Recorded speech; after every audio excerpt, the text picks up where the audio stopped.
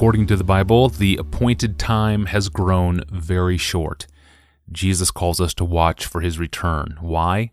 For you know neither the day nor the hour. Christ's return is imminent, and His timeline makes us urgent. And given the urgency of the time, how then shall we live our daily lives? It's a question every generation of Christians has asked, and one John Piper raised and answered in his 2004 sermon on Jesus' parable of the 10 virgins in Matthew 25. Here's a clip of what John Piper said. Parables are like that. Sometimes the people of God are portrayed as the bride, and sometimes they are portrayed as those preparing for the marriage. If you press the details of parables, everything goes haywire in the New Testament. Parables are meant to communicate one main point, and the main point here is a people of God are being instructed about how to get ready to meet the bridegroom. The bride doesn't even show up in this parable. But we may then collapse it into other teachings and say, okay, we treat this as the bride even though they are 10 virgins leading the bridegroom into the bridal chamber. So don't stumble over these details. Go for the main central thing. Verse 2. 5 of them were foolish, 5 were wise. For when the foolish took their lamps, they took no oil with them. But the wise took flasks of oil with their lamps. All 10 of them had a job to do. They had lamps. The lamps were supposed to be ready, ignited. When He comes, light. Prepare the way of the Lord. He's coming. Light your lamps. Lead Him in. That's their job. This is a job. These 10 women have a job to do, and they're supposed to be ready to do it. That's the situation. Oil in the lamps is part of the means by which they get their job done. If they don't have oil for their lamps, they are neglecting the means appointed for them to do their work. They're supposed to shine with light, and 5 of them are foolish. They are not taking seriously their calling to give light. They're neglecting the only means by which their lamps can do any good. What good's a lamp? In that culture, what good's a lamp? Which got no oil to burn so it can make light. Their job was provide light when He comes. And they go off candles without wicks, as it were. Light bulbs with no electricity. Lamps with no sufficient oil. Torches with no fire. They liked their position. They could have left if they didn't like it. They liked being lamp carriers. I have a lamp. I have a lamp. I have a shiny lamp. With no attention to its emptiness. Their foolishness was to think that mere religious form was sufficient. Their foolishness was to think that power for light can be borrowed in the last minute. Ever heard anybody talk about getting saved like that? I'll just wait. I'll just wait. Whew. That's really dangerous. Verse 5. As the bridegroom was delayed, they all became drowsy and slept. Notice 2 things. Jesus tells us ahead of time there's going to be a delay between the comings. This has been a stumbling block for 2,000 years, right? This has been a stumbling block for people for 2,000 years. Oh yeah, right, Jesus, King, came, right, He brought the kingdom. Yeah, where is He? Remember how Peter dealt with this in his second letter? Scoffers will come in the last days with scoffing, following their own sinful desires. They will say, where is the promise of His coming? For ever since the fathers fell asleep, all things are continuing as they were from the beginning of creation. And then he responds like this, but do not overlook this one fact, beloved, that with the Lord, one day is as 1,000 years, and 1,000 years as one day. 2 days have passed since Jesus left. The Lord is not slow to fulfill His promise, as some count slowness, but He is patient toward you, not wishing that any should perish, but that all should come to repentance.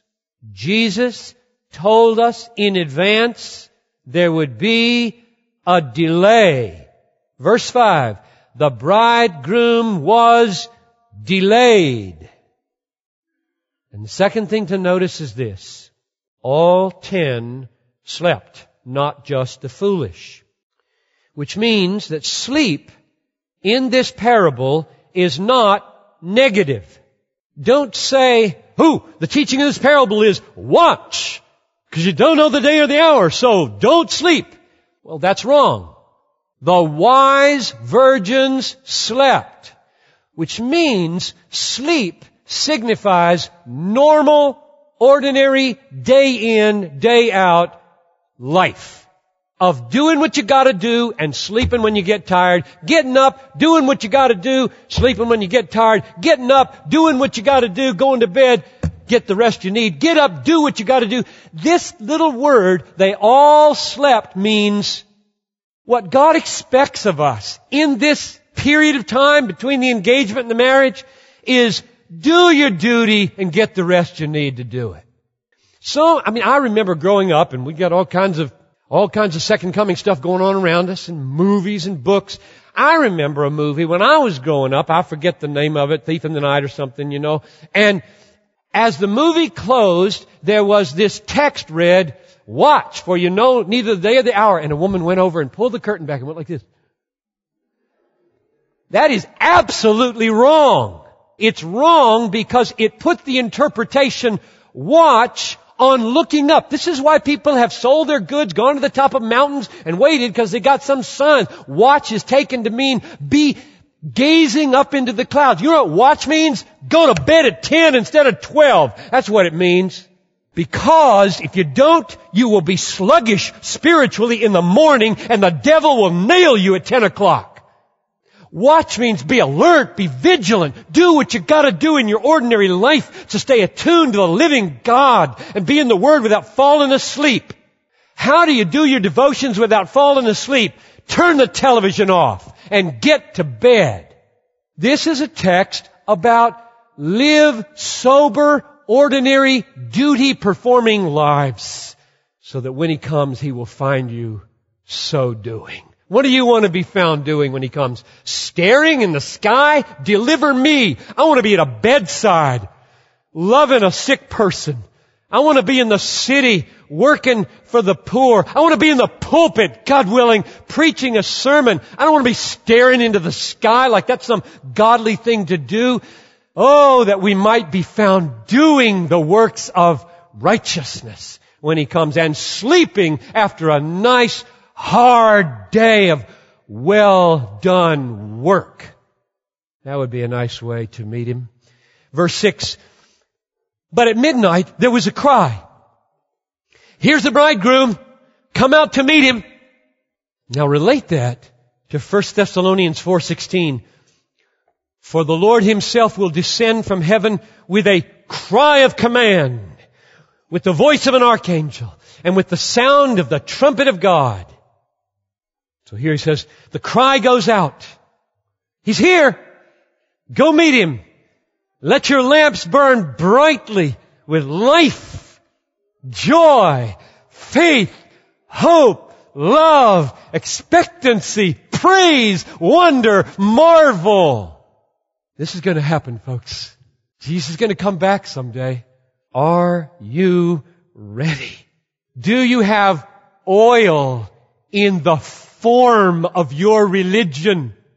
Life, faith, hope, love, reality. Or are you just carrying your formal little lamp around? I go to church. I carry a Bible. I pray before meals. I try to keep the 10 Commandments, your little lamp, and inside nothing of spiritual affections for God, love for the bridegroom, an intense expectancy that it's going to be better when He comes than the best sex you ever had, or the best food you ever had, or the best success you ever had. No life like that. He says it like it is. That clip was taken from John Piper's 2004 sermon on Matthew 25 titled, Jesus Christ, the Bridegroom, Past and Future. The clip was sent in to us by Tiana in Simi Valley, California. Thank you, Tiana, for the clip. And speaking of Jesus, speaking of his life, how did he learn obedience? And how did Jesus become perfect? There are some really mysterious texts in the New Testament about the spiritual maturing of Jesus on earth. So how did he mature if he never sinned? It's a great question. It's tomorrow on the Ask Pastor John podcast with longtime pastor and author John Piper. I'm your host, Tony Reinke, and we'll see you then.